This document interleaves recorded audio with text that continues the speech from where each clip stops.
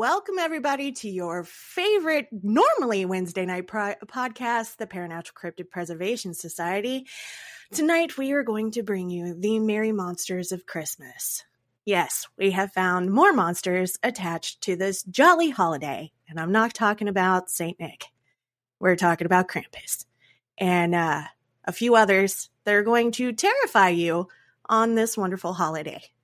Normally, we have great things attached to Christmas. In Christianity, it's the birth of Christ. In paganism and Norse mythology, we've got Odin, the gift giver, with his wonderful wild hunt, as we've discussed previously, coming in to give you the gifts to leave in your boots. It's a wonderful, warm, jolly time. But not this time. Not now. Now we are bringing you the monsters. The ones who have been long associated with the jolly Yuletide and Christmas. Why don't you go ahead and... we need a little doink doink in there for a minute. Because these guys, man, hey, I don't understand how they're connected to Christmas. Well, at first I didn't understand. I mean, once I got delved into the religious aspects of it and the folklore, I get it. I understand why they're there. But at the same time, holy rusted metal, Batman. It was dark, man. Like, there was some seriously dark stuff going on. And, okay, so some of the ones we're going to be talking about tonight are a little bit newer in terms of traditions and folklore and whatnot. I mean, I say newer as in dating back, 200 years to like 500 years. And then we got the old ones that have been around since like way, way back. So there's some crazy ones. But like you mentioned, we're going to start off with Krampus. Good old Krampus. Now, Krampus, folklore goes back as early as the 1600s, but some say that it actually dates pre-Christian era, like we're talking BC times and like old Germanic. And in those legends, Krampus is actually the son of Hel. Yeah. From Norse mythology. Yep. Which is pretty crazy. Yeah. So wasn't expecting that. I know. I wasn't either. Now, he's described as being a towering 7-foot tall hairy creature depicted as having bulging eyes, which is just that alone freaks me out. Like, bulging eyes, there's just something. Could you imagine seeing that, waking up on Christmas morning and just being like, I'm ready. I'm ready for the good food. I'm ready for the wassail and the caroling and all the pretty lights. And by good food, he means children. Because he's got a whip-like tongue, pointed ears, and horns on his head, carries a pitchfork, and likes eating children. Yeah. Naughty children. You on the bad list. It's done. You're over with. Now, interestingly enough, he's described as having mismatched feet, which I find an odd and random feature. Yeah. Like, he's supposed to have one cloven hoof and the other was like a bear-like claw. So that, I don't know, weird little thing there. But in terms of Krampus, he is said to journey around with St. Nicholas and dispense the punishment towards the naughty children. Sidekick. Yeah. Now, here's what I gotta wonder. All right? St. Nicholas. He's a saint. He's achieved his miracles, his 3 miracles of sainthood. He has calmed the storm. He has resurrected the dead. And what else did he do? Oh, yeah. He saved the lives of some innocent people. So those are his miracles, and he was sainted and all of this stuff, right? So why, oh, why must he surround himself with some psychotic murderers that, like, it's not just one, it's not just two. It is a whole group of psychotic murderers that have this fascination with eating children. Yep. Like, come on. What is up with that? Like, dude, is it so that, like, all of them make him just look so much better? Is that what it is? Are you saying that Saint Nick, are you accusing Saint Nick of being a mean girl? You can't sit with us and we wear pink on Wednesdays. Okay? She don't even go here. I'm just saying that you gotta wonder about his motives when he surrounds himself with a whole bunch of child-eating murderers. All right? I mean, that's valid. All I'm saying. No, that's valid. That is valid. I'm right there with you. But now I can't get the image of Santa Claus sitting on the bleachers in the movie Mean Girls, raising his hand when she asks, has anybody been personally victimized by Krampus? And he's over here wearing sunglasses like, yeah. No, raise your hand. See? Yeah, I have. Not. What? Now, Krampus is supposed to be one of those guys that, again, follows St. Nicholas around the night before December 6th. So December 5th Eve, or St. Nicholas Eve, or St. Nick's Day Eve. I don't know what the correct. No, it works. It works. We'll go with it. It works. So yeah, the eve of St. Nicholas Day, which is December 6th, he follows St. Nicholas around, punishes the children by whipping them with birch switches, and then chaining them up and whisking them away to his lair, where they receive further punishment until they are repentant. Dang, you don't skip the coal, go straight to the chains. Like, right?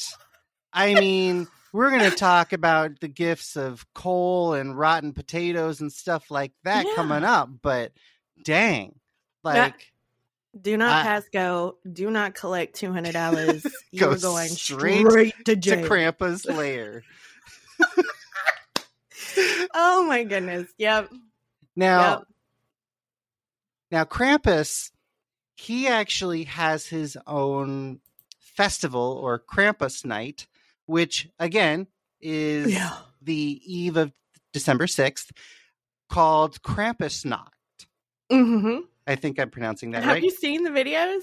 I have not seen the videos. I've seen the pictures, and the pictures alone, I mean, okay, the masks are freaking terrifying. And then knowing that there's a bunch of drunk people underneath those masks going crazy. By the way, Krampusnacht is German for the Krampus run. Mm-hmm. You gotta run. You literally have to run from drunken crazy people running around dressed as Krampus. And we say crazy in love. Yes. Okay. It's that aggressive love. Sometimes you just got to call your best friend, go do cray cray. But yeah, that's what we're saying, crazy out of love. You know, like crazy fun. This was a crazy night. You know, that kind of thing. And it does look like a crazy time. It does.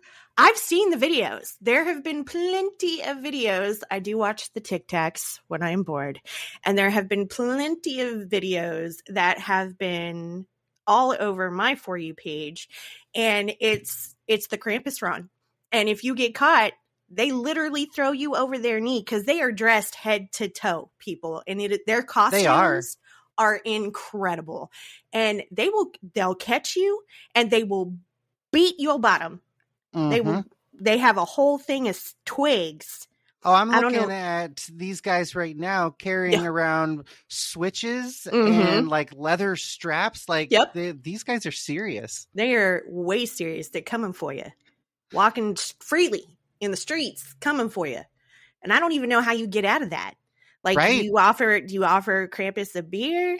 Like, do you want some Wiener Schnitzel? I don't know. Like, and I'm saying this jokingly, but I'm for real. How do you not get your bottom beat? Well, from a Krampus. as far as from Krampus, I don't know. But if you want to stave off the Mary Lwyd, which is our next one, you have to have a battle of song. Now, for those who don't know, the Mary Lwyd is a Welsh, specifically South Wales tradition, and it entails mounting a horse's skull decorated with shiny glass or ribbons or leather tassels and stuff like that onto this horse's skull. And then behind the horse's skull is a sackcloth that the person hides in to essentially animate the horse's head to make it look like a living being. Mm-hmm. It's quite disturbing. Yeah, you battle that zombie horse, okay? Right? And it's through not the song. way you think. Yeah, through song. It's a battle of wits, y'all. Don't come if you don't know how to rhyme or if you don't know how to solve riddles, because you might as well just open your front door. Here, come on. Just come on. Be defeated, because you're going to need it. The Mary Lwyd travels from house to house with an entourage of other singers. I believe they are called the Punch and Judy. Well, Punch and Judy is there, but it's also the men that are with them are called the Merry Men. The Merry Men. Yeah, the Merry Men singing. Yeah. And essentially, they carry around like fire pokers and brooms, and they like rap on your door and sweep your front porch, and from my understanding, create a rhythm in which the Mary Lwyd then sings how it wants to come into your house, and you have to sing reasons why it's not allowed into your house. And that goes back and forth until either one or the other runs out of reasons. And if the house runs out of reasons, then the Mary Lwyd is permitted to come in, and it is given the people that surround the Mary Lwyd, the Merry Men, and the Punch and Judy, they all partake of alcohol, festivities, food, that sort of thing, before continuing on to the next house. Man, I would be so full at the first house. I don't think I could I couldn't be part of like the Merry Men or the entourage for the Mary Lwyd, because I can't do it. I can't eat that much. Now, drink that much. I used to be able to drink that much. I've never been able to drink that much. I remember. Me and alcohol, we don't get along. No, you don't. Just saying. No, you don't. Ask those who have seen me drink, and they'll tell you. Yeah, it's not a good time. Not for anybody. No, not for anybody. But I don't know how, because I couldn't do it. I'd have to eat, like, give me a little grape. It would have to be just grape. Like a bite. I think it's more of the symbolism of I guess more of just the tradition of the song back and forth and coming in. It's kind of like carolers with a twist, I guess you could say. Now, the Mary Lwyd is actually one of the newer traditions and Christmas monsters, where the custom was first recorded in 1800 and continuing on, to present day, where they actually have, the Mary Lwyd festivals, and where, the Mary Lwyd and the Merry Men go from house to house and do their thing. Mm-hmm. Now, in terms of the name of Mary Lwyd, there's a couple different opinions. And the Christians like to tag anything that has any kind of etymology closely resembling their names. They just claim it as their own. So while Christianity claims that the Mary Lwyd is celebrating the Mother Mary, what that has to do with a horse's skull, I don't know. Neither do I. But I mean, hey, to each their own, right? They have slapped their label on it and called it Mary, Mother of Jesus. So, Oh, now, Blessed Mary. Other folklorists believe that Mary Lwyd is more in terms talking about mare as in a horse, Mm-hmm. And Lud, which is spelled Lwyd, translates to white. So it translates to white horse. The sackcloth is white, the horse's skull. It makes sense. Mm-hmm. So that is the Merry Lud and the Merry Men. Okay, now speaking of not so merry. Okay, well, it's kind of okay. This is like the only cryptid. Excuse me, I've got the hiccups, and they're the bad nasties, and I freaking hate hiccups. Oh like, no! I'm trying so hard not to look at it. But this is the only like cryptid, Befana, La Befana, and the Babushka, who are not evil. They don't have any evil intentions. They're not here to hurt you or to nab your children. They're like, because I just wanted to, we were speaking of Blessed Mary, and I think this kind of goes right into Christianity and their view of Christmas with the Italian and Russian Christmas folktales that include La Befana, which is the Italian, and Babushka. I love that word. It's such a fun word to say. It means grandmama or grandmother. I like to say grandmama, but it makes it a little more personal. But it's the Russian version of La Befana. Now, before we get too deep into this and, you know, the story of it, between the two of them, the La Befana is, I think, the truer account, because the Babushka actually doesn't have a whole lot of historical ties. No, it doesn't. I think almost it's the like same person. I think yeah, exactly. Yeah. I think you're right. It's the same person, but essentially Russia, or more specifically, is it? Where is it? Yeah, Russia. Okay, so I think that they saw that or they heard that tale and simply adopted it. That happens all the time, you know, as cultures blend and mix. So I think there's a little bit of that going on, especially when Russia is not too terribly far away. I mean, granted, it's like 1,000+ miles, but yeah, they're still, but they're next door to each other. Right. Integration of cultures. So. Yeah. When it comes to cultures. So now, go ahead. Oh, I was just going to say that with the Italian La Befana, she's a sweet little old lady, old grandmama, who's sitting alone in her house doing her chores by her fireplace. And then the whole story is all very sweet until you get towards the end when it's just like, oh my God. It's sad. Now, it did make me tear up a little bit because it made me think of my own grandparents, you know, my old grandmama and stuff, and my meemaw and peepaw, and it just made me be like, I can't. Tell them why. Tell them why, because I'm going to get teary-eyed if you don't tell them. Okay, I'm going to get teary-eyed. I can actually read the story if that would be, would that be okay? Yeah, absolutely. Read the story. You guys are going to like it. It's great. Over 2,000 years ago, as the story goes, the elderly Befana was alone at home doing her chores and cleaning when she heard a knock at her door. Opening it, she was surprised to see 3 extremely well-dressed men huddled outside. They introduced themselves as Magi, sages from the east, in search of a king that was recently born under a bright star, a star they pointed out to Befana. They were tired of traveling and needed a place to recover before heading on to meet the special child called the Son of God. Befana, being a kind old lady, immediately invited them to get warm, served them food, and showed them a place to sleep. The wise men were touched by her generosity and told her more about this child, who had been prophesied to grow up to be a prophet and king of the Jews. They invited her to join them on their journey when they left in the morning. Befana politely declined, saying that she had too much work to do at home, but wished them well.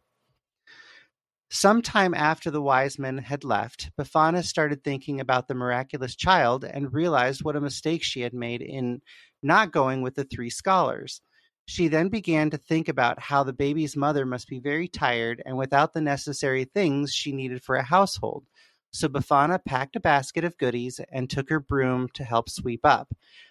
Thinking that if she moved quickly, she could catch up to them, Befana locked up her house and started out in the direction she had seen the three wise men go, following the bright star.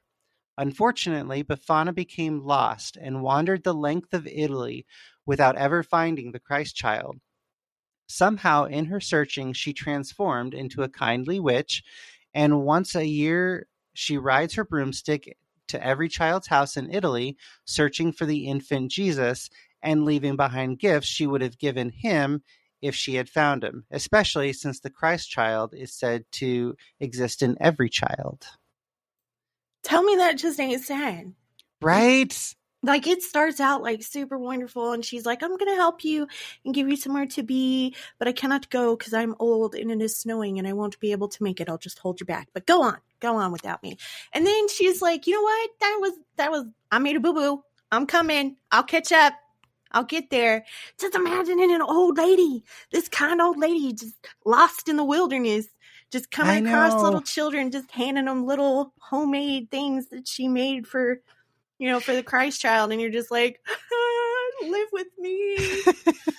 Now, what I love about this is that, first of all, she does actually go down the chimneys. Mm-hmm. So she carries that same chimney trait in common with Santa Claus.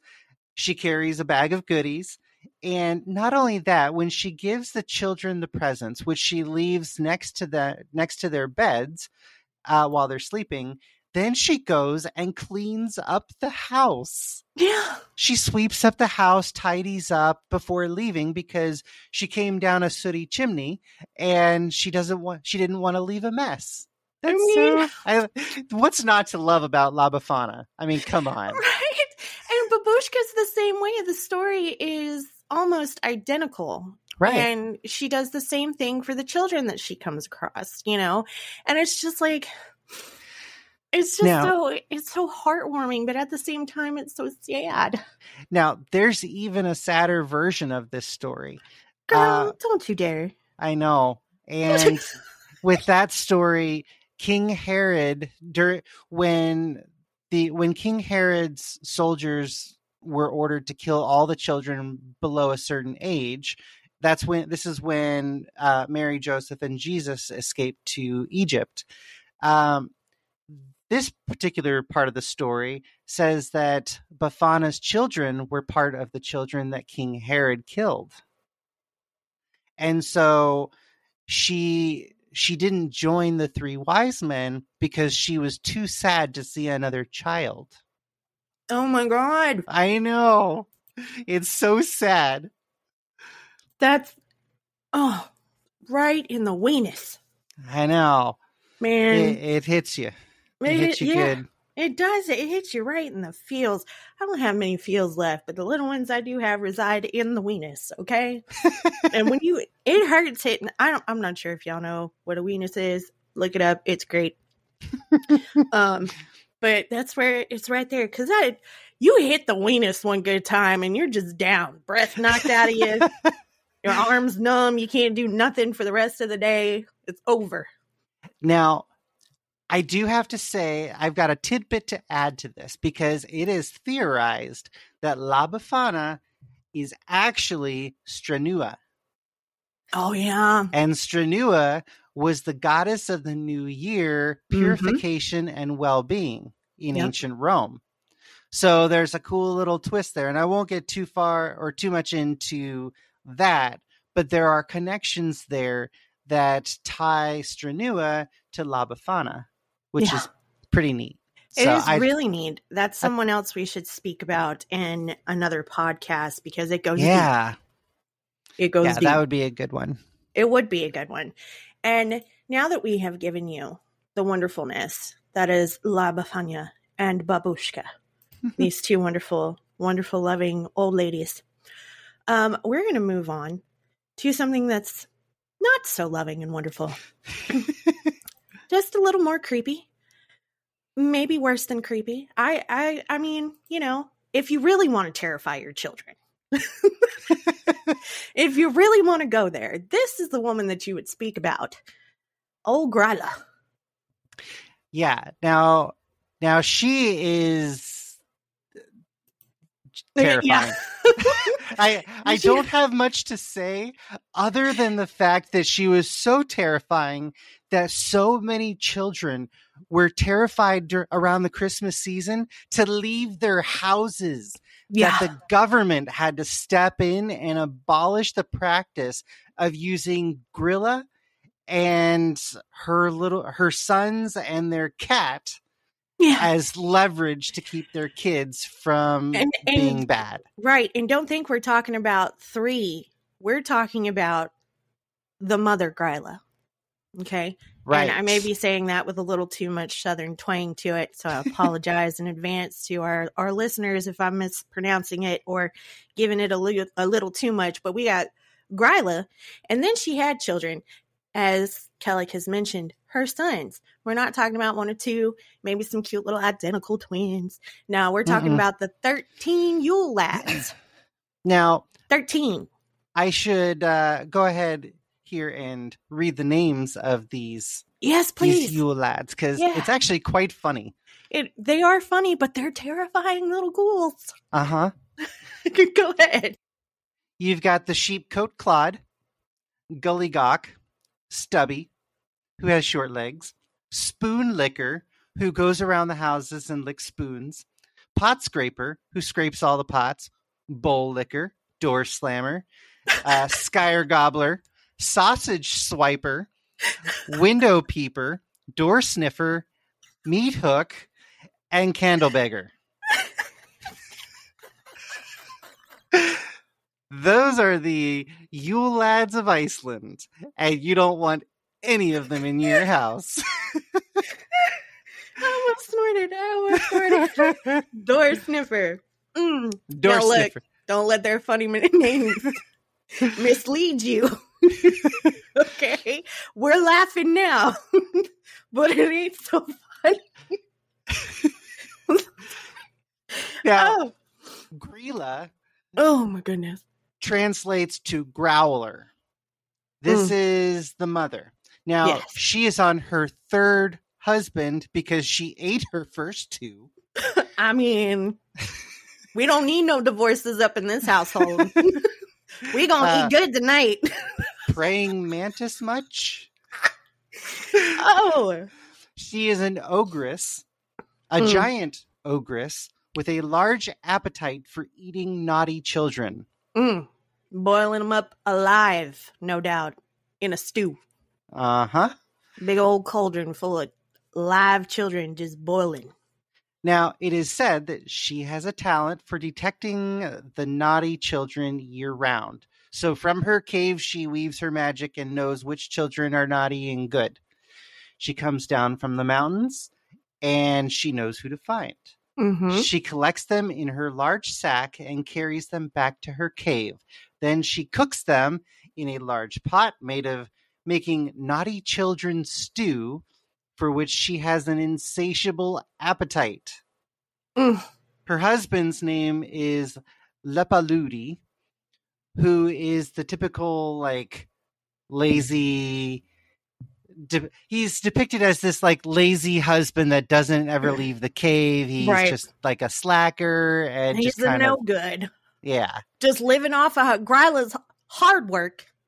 Going out there, sniffing out all these naughty children and bringing them back and just living off her hard work. Just sitting, twiddling his fat, greasy thumbs as he's chewing on children bones. Now, the Yule lads, they were the band of brothers. And at first, their appearance was more creepy, crazy. They wore rags, and furs. They had like dirty beards. They were cave dwellers. I mean, that's what you looked like when you lived in a cave. Right. And they were also referred to as Christmas trolls. Right. And they have since been kind of niceified by the government, by the Icelandic government saying, our children aren't coming out of our homes, so we have to stop this. This is like psychological torture. We've gone too far. Yeah. We've taken it too far out into the left field for all of these children, and they're not coming back. They are terrified. It's causing trauma. We can't do this to them any longer. So now, instead of the Yule lads sweeping up the kids in sacks and carrying them back to the cave for their mother to create a stew out of, they are now just said to come one by one in the 13 days before Christmas, and they show up, they cause mischief, and then they head back to their cave. So they each basically get one night of mischief across the town or across Iceland. Could you imagine? Right? Could you imagine having to tell your child that you've been raising up since birth? Gryla will come down and eat you, and she will send door sniffer after your booty. If you don't listen. Meat hook is the one I worry about. Door sniffer, knob licker, whatever, like the spoon licker, bowl licker, pot scraper, window peeper. Okay, window peeper I may not like so much, but like the rest, okay. Meat hook kind of worries me a little. I'm trying to see him as Captain Hook, so it's not all bad. But at the same time, could you imagine this little bitty gnome-looking creature coming out of the shadows of the corner of your room with a meat hook for a hand, just like drooling and eyeballing you and all twitchy and stuff, like, my mama's girl gonna like you, boy. Like, I can.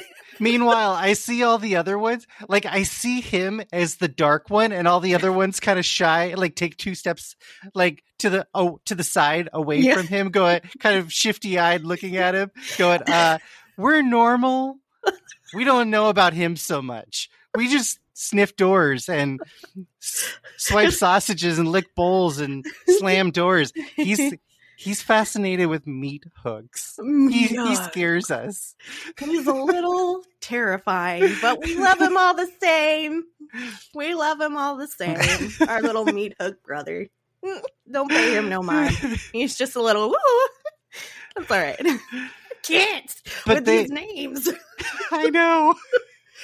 Oh, but I mean, like, really, could you imagine that? You've been raised up. You're like 10, 11 years old, and you're terrified of Christmas, and the 13 days before it, and the whole month of December, you're just crapping your pants and just trying to be on the straight and narrow. And then your mama comes around and says, "Hey, you remember that stuff I've been telling you since you took your first breath around Christmas time? Yeah, it was all a lie. They're actually really, really nice." And she's eyeballing the TV where the government is controlling them. Like, I couldn't do it. Like, could you? No trust. No trust in mama and daddy anymore. Like, you've been lying to me for 11 and a half years. I can't take it. What else did you lie to me about? The tooth fairy? Absolutely. We lied to you about the tooth fairy. That one is also terrifying, but we're going to put a nice little glittery spin on it for you. I'm sorry. So the Icelandic government officially put the stop and like put the ban on this treatment of terrifying your children by Gryla and the Yule lads in 1746. So up until 1746, basically all the children thought that they were going to be eaten at Christmas time, which sucks because and then suddenly they put a stop to that. No, here instead, look at this jolly fat man in a red suit holding a Coke. and that's actually when they switched their outfits to be more like the jolly fat man with the red hats and the red outfits and the black boots and very much more the beards and much more what we see as like a modern representation of Santa, but just more so like gnomes. But I don't know if they were actually gnomes because I don't think they were trolls. There's a difference between gnomes and trolls, a marked difference. Right. So, and Gryla is supposed to be part troll and part ogre. Yeah. She's got again. She's got hooves, horns. Only a moment could laugh. Go ahead, I'm listening. She's said to have hooves, horns, and 15 tails. So I'll refrain from making my Pokemon remark. Gryla, I choose you. Or references to Naruto with the 9-tailed fox, and there's lots of things you can joke around there. That's true. That's I'll stick with my Pokemon though, because I don't know a lot about Naruto. So I'm just gonna stay in my lane and talk about what I do know. But she is said to have large warts on her nose. That is a defining characteristic. Well, so. And the warts are the characteristics, not the 15 tails. Right? Not that. Or the hooves and horns. Or the hooves. Don't pay attention to that either. She sounds a lot like Krampus. She does. And she sounds a lot like him. I think Krampus goes back farther, though. Yes. Because her whole thing, Gryla and the Yule lads, that all kind of started around the 1600s. Right. And some say that there was like 2 or 3 sons. Others say that there was like 20 or 30 sons. But the common, I guess you could say, belief, if you could call it that, or the common tradition is that there's 13 sons, 13 Yule lads. Got to go with them 13 days before Christmas. Right? Lucky number 13. Lucky number 13. So, okay, now, so you referenced earlier about rotten potatoes. Yes. You want to tell them why you get rotten potatoes? Well, when the Yule lads were banned from carrying children to the mountains, they essentially resorted to rewarding the kids with a boot full of rotten potatoes. Yes. Because, what's better than coal but a rotten potato? I mean...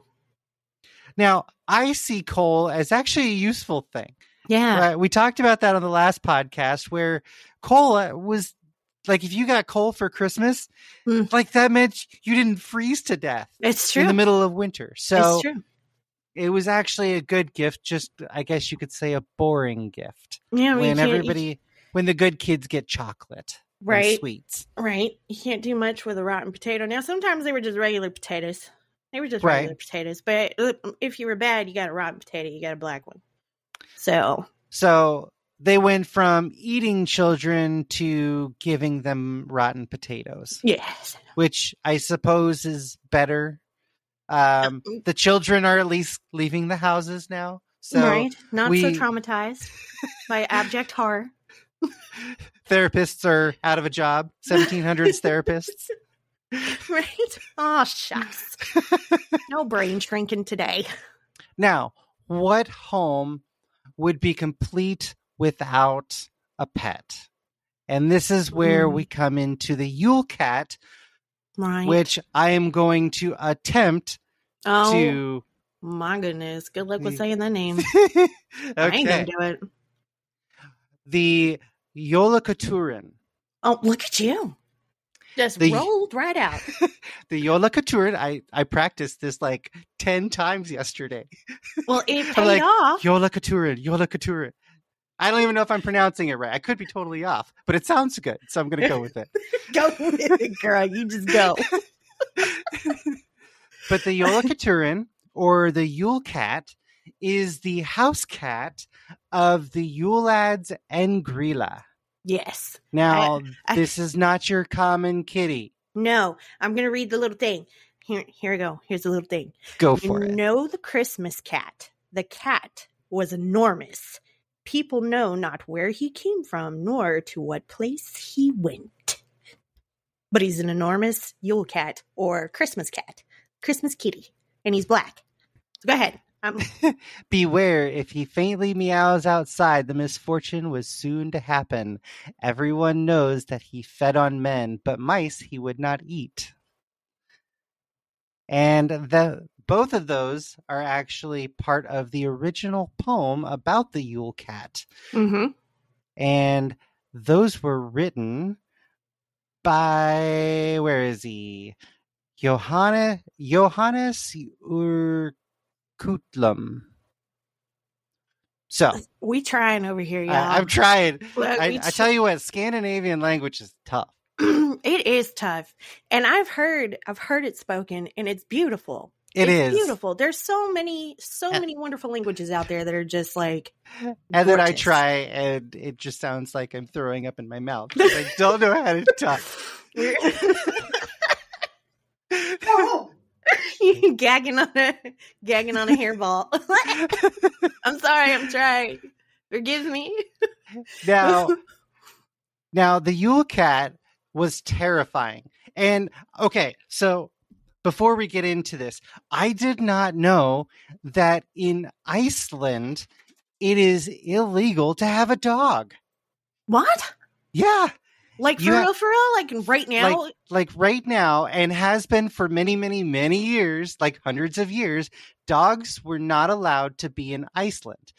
Only cats. And if you wanted a dog, you had to pay money, and you had to request permission from the country. So you needed a permit to have a dog? Yes. And even still to this day, having a dog in Iceland requires a permit. But why though? I don't know. That's okay. If we have any listeners from Iceland, we have an email address, the PCPS podcast email address, which I'm sure we can provide somewhere in here. Tell us why Iceland can't have dogs. Like, I'm genuinely curious. I would like to know. I mean, cats are great, but when I read that, I was like, what? Like, my mind was kind of blown. I didn't realize that certain countries didn't allow dogs. That totally blew my mind. But the happiness. You're missing out on so much. I mean, you're probably not missing out. I mean, you are missing out on so much pride. Because it's dogs, dude. They're doofy. They're doofy, amazing little puppers. Yeah. Oh, man. So Iceland just has cats. Or mostly cats. There's dogs, but they have permits. So what happens if you're allergic to a cat? Bum, bum, bum. Oh my goodness. I am so sorry, Iceland, that you can't have puppos. I mean, if there's a correction that needs to be made, let us know. Tell us, inform us.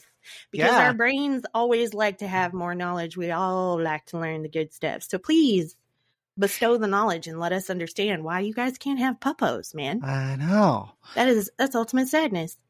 Now, getting back to the Jólakötturinn. Right. Sorry.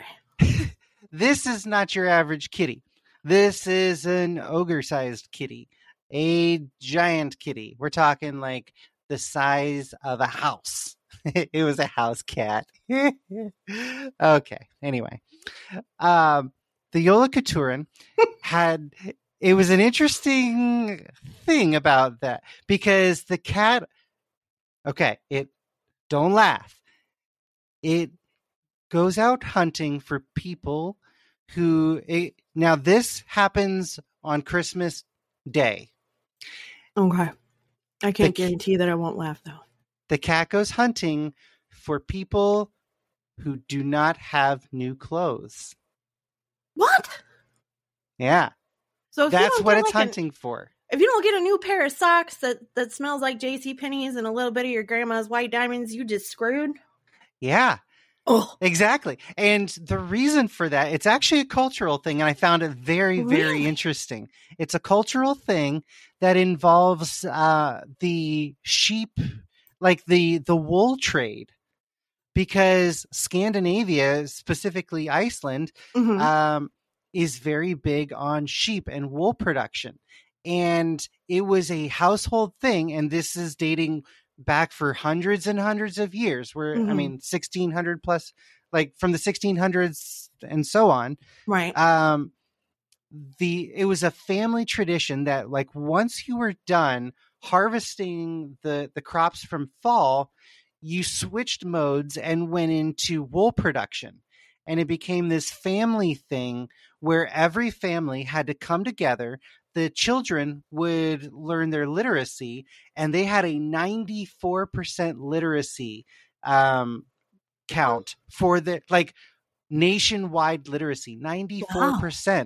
Because the children would learn how to read while mom and dad and the older brothers and sisters would be separating out the wool from the undercoats and the outer coats, and they'd be separating them out, making the wool yarn, creating clothing for trade, because the wool trade is a huge thing in that country. Mm-hmm. And so they would do this. And if you didn't have a new pair of clothing by Christmas time, it was an indication that you had failed in your job to perform your duties and were thus lazy. Huh. Yeah. So the cat, essentially, it was almost like propaganda of if you don't get your work done, we're going to send a giant cat from the lava fields from the north in the troll cave to come eat you. We're going after them socks first. Them holy and socks. Actually, that is why even today, the children of Iceland still request a pair of socks to be given under the Christmas tree on Christmas. I was just guesstimating. Yeah. You hit the nail on the head. I did. Ha! That's awesome.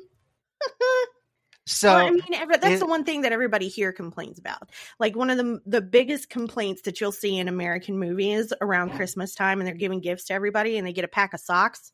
It's like the worst gift to get is a pack of socks is essentially the equivalent of like a lump of coal. Yeah. I mean, think about it. Like it is. You're like, thanks. Or like a new packet of underwear. Everybody's like, these are practical. I don't want these. Throw them away and stuff. And they're just, that's the worst gift to give during Christmas time is socks and underoos. You know? And then you become an adult and you're just like, can I please can I get them socks? Some cozy wool socks, please? I would love a pair of knee-high wool socks that can just scrunch up around my ankles and just make me feel all nice and warm and cozy, and I can wiggle my toes in them and stuff. It'd be nice. But when we're children, we're just like, socks. Who wants socks? Nobody cares. Nobody cares about me. They give me socks. But as long as you had one article of clothing that was new, you were good.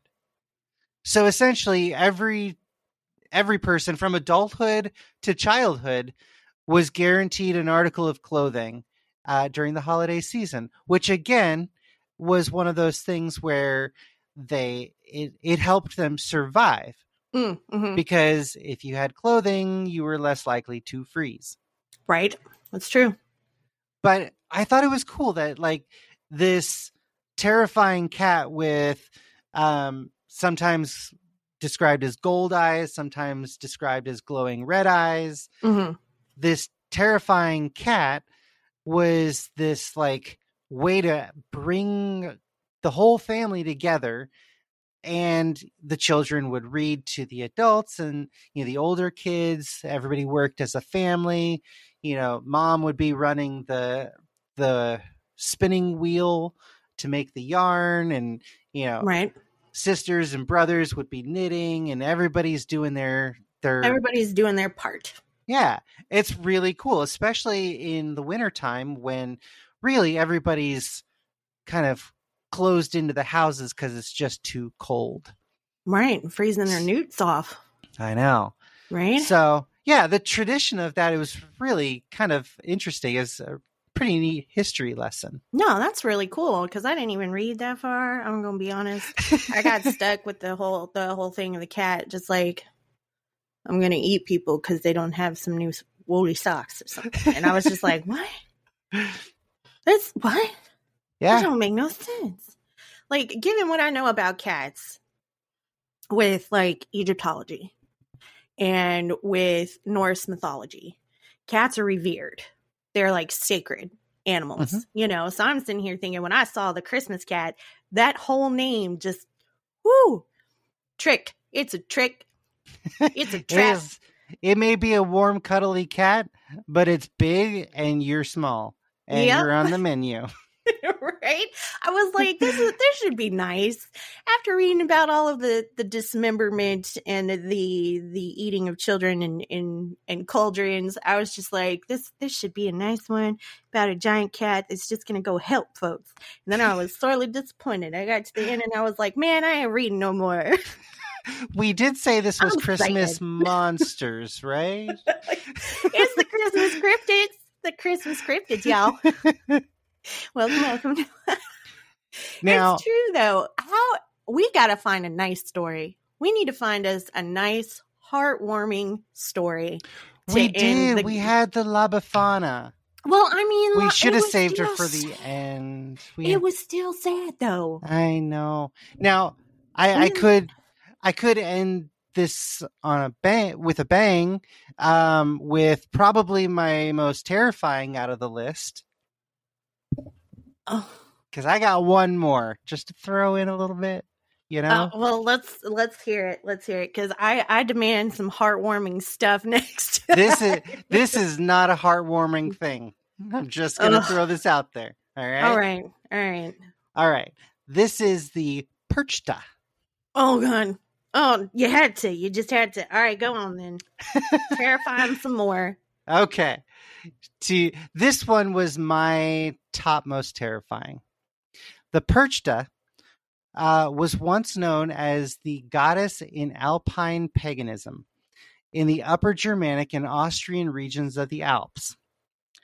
Now, her name translates to the Bright One in Old High Germanic, and she goes back way, way far. We're talking pre-Christian, like this is ancient gods kind of thing. All right. Now, she is said to have two forms.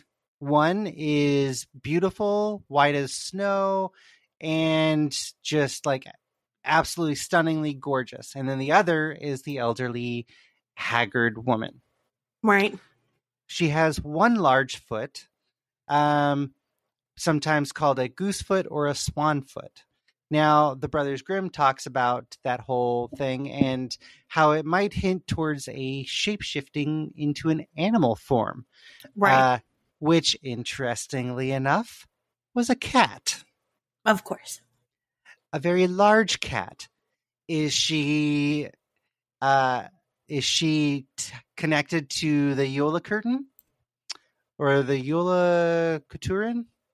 Maybe. I don't know. I don't know. I think it's funny that they said that if you gave the witch the perchta.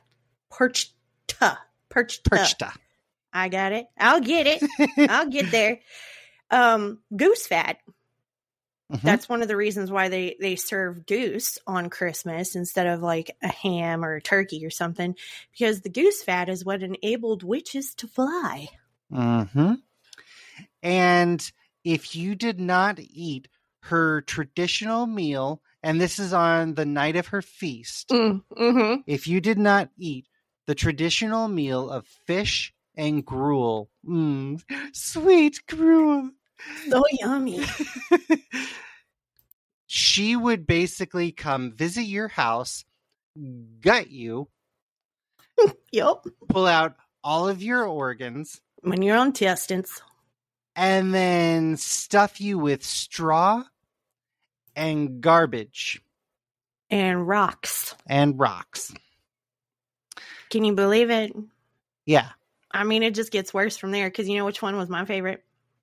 Aside from Gryla, because I loved the whole thing with Gryla, and Babushka is that I don't even have to mention Babushka. Oh yeah, she's also a favorite. But in her 13 little the straggle. The who do what now? The straggle. It comes from Switzerland. Oh yes. And it's the helpers, the demonic looking little helpers that ride along with Perchta. Mm-hmm. And they love to partake of the feast of offerings left out for them on Christmas by people hoping for Perchta's blessings of wealth instead of being gutted, you know. And They were wanting wealth and health and the new year and to start off right, new year, new me. That's what they wanted. Not new me as in like you're gonna have to stick me on a pole and put me as a scarecrow because that's what I'm gonna be. No, they wanted to stay alive. So the Straggle get to dole out the punishment themselves and aren't terribly discerning as they rob all bad children and tear them to pieces in the air. Uh-huh. They literally a whole new meaning to raining men.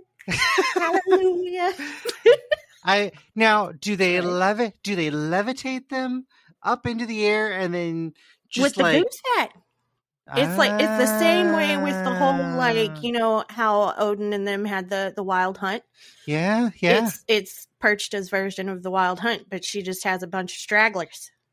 And believe it or not, Perchta was actually, I'm fairly certain it was Perchta, has actually been said to lead the Wild Hunt on more than one occasion. Mm-hmm.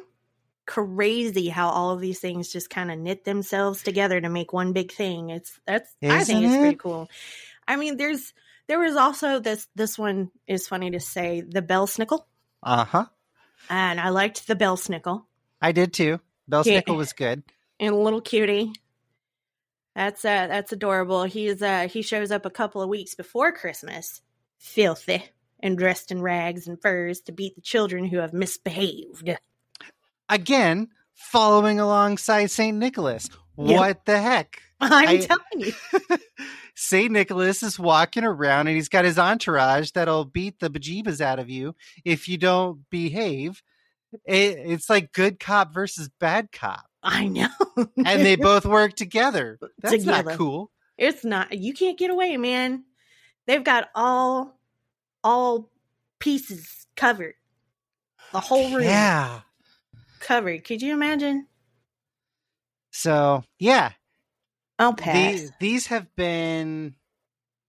This has been a crazy learning experience because not only did we learn that Iceland doesn't have dogs, right. Which, okay, that's just mind-blowing in and of itself. It is. But then you've got the sad story of the La Befana. You've got crazy Gryla with her merry Yule lads and her 13 demonic children. Yeah. Door sniffer. And her hell kitty. Yeah. I mean, come on. I mean, there's a lot. Who knew that the most joyous time of the year isn't so joyous after all? Has all throughout history been known as the most terrifying time of the year. Right? I'm telling you, I'm going to put this question to you. Okay? What's that? With us having done as much research we have, mm-hmm. and we have always found new things that we didn't know because the joy of research is so much fun, is finding out new things. So here is my question. Out of Halloween, All Hallows Eve, and then Christmas, which one would you say is more fun and more joyous? Because I'm voting Halloween. Oh, boy. I mean, Christmas seems a whole lot like just doling out punishment after punishment and using scare tactics and, torturing your children into years of therapy.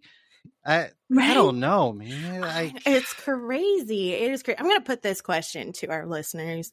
Which one do you find more joyous? Halloween? Yeah. Or Christmas, Yuletide? So, I mean, just think about it. Between the two, I would say that, both offer decorations. Mm-hmm. Both offer really fun, wonderful traditions that, we carry on to this day. I don't know. It's a toss-up, really. I honestly, I think Halloween kind of wins. It does. For me, it wins. From a historical perspective, just based on everything we've read and based on what all has transpired over the course of the last 2,000 years. Mm-hmm. I mean, just... Halloween is so far, All Hallows Eve is beaten out because you got a feast. You got dressed up to, keep the bad spirits away and to trick them. And then you've got all of these wonderful traditions of honoring your ancestors and the dead. Right. And, it's just, for me, it just is all warm and loving and cozy. And then we've got Christmas, which is all like, I'm going to tear your children apart in midair. And then gut you and stuff you with rocks and straw. And hay and garbage. Like I had no idea. And carry your children to the lava fields in my cave where I'm going to make naughty children's stew. And feed it to my 13 oddly named children. Door sniffer still gets me. Like, why? Why are you sniffing the door? Like, I need to know why his name is Door Sniffer. Why are you sniffing the door, dude? Well, it's Door Slammer. No, there's a door sniffer. I thought there was a door sniffer too. There's Bowl Licker, Door Slammer. It's Spoon Licker. Spoon Licker. See, look, nah. Why are you licking all the spoons? Like, for me, when I think of stuff like that, it's like, oh, you give the spoon to your kids after you're like making the batter for a cake or some cookies or something. And you just go ahead and lick the spoon, and then put it in the dishwasher. But I don't know. It just seems a little more sinister when you think about it. And can you imagine Door Sniffer? Just like there is a door sniffer. Yes. Okay. There is a door sniffer. I found it. So can you imagine, like, you're walking down the road, right? And you just happen to see this, like, little guy leaned up against the door, and he's dressed funny, and he's got this beard, and then he's, like, slowly kind of caressing the door, just going, is this oak? This is a fine smelling door. It smells like fresh oak. And then he turns to you and goes, What? You got something to say? Move along. Go on. I don't mean any disrespect, but I really don't. I don't mean any disrespect to any of the cultures or the folklore or anything of your traditions. It's wonderful. Like, honestly, I think it's wonderful getting to learn about all of this from across the world. But the names, y'all got to come up with better names. That one's just funny. That's going to be like one of my go-to Shakespearean like insults from you, door sniffer, spoon licker, pot scraper. How dare you nincompoop. Gollygok. Oh my god. Now I know why. It's insults. That's what it is. All of the names are insults. I get it. That's funny. Okay. On that note, I would like to thank everybody for listening and following along on our crazy research journeys during this holiday season. And we do wish you and your family and your friends many blessings during this time. And we all hope that you get to, be together. And if you don't get to be together, find some way to show each other that you love each other. Absolutely. Because that's really what this whole season's supposed to be about. Loving each other, being there for each other in community, any way, shape, or family. form. Yeah. Whether it be biological family or chosen family. It doesn't matter. Just surround yourself with love. And in the meantime, listen to our podcast and the creepiness that's there. If you follow us, you can find us on Spotify, iHeartRadio, RSS, oh my goodness, Podvine, iTunes, Podcast Addict. We're everywhere. Yeah, we're literally everywhere. You have no excuse. No excuse. Anyway, and if you do find us and you do follow, please subscribe and leave us that 5-star rating because it definitely does help. And we enjoy bringing all of this to you so that we can all discuss and cuss all of the wonderfulness that we find. So thank you so much for being with us. And don't forget to grab the salt, check under your bed for the boogeyman or the door sniffer. Get your favorite snuggle partner, whether it be a squishmallow or your loved one. And we will see you next week. Actually, are we doing it next week or is that Christmas? What's the date? No, it will not be Christmas. Christmas is that following weekend. Aha. Okay. Yeah. So we will have one next. We'll have one on Wednesday, but we will not have a paranormal umbrella because it falls on a Friday before Christmas. So we will not be here for Yuletide. But I'm sure you guys will be thinking about us and our funny little jokes or something. I'm sure it'll be fine. Yeah. We'll see you in the new year. So we wish you all a Merry Christmas, Happy Yuletide, Happy Hanukkah, and Happy Holidays to all of those celebrating whatever holiday it is that you celebrate. Just as long as it's surrounded by love, guys. That's all that matters. We'll see you next week. Have a good one, everyone.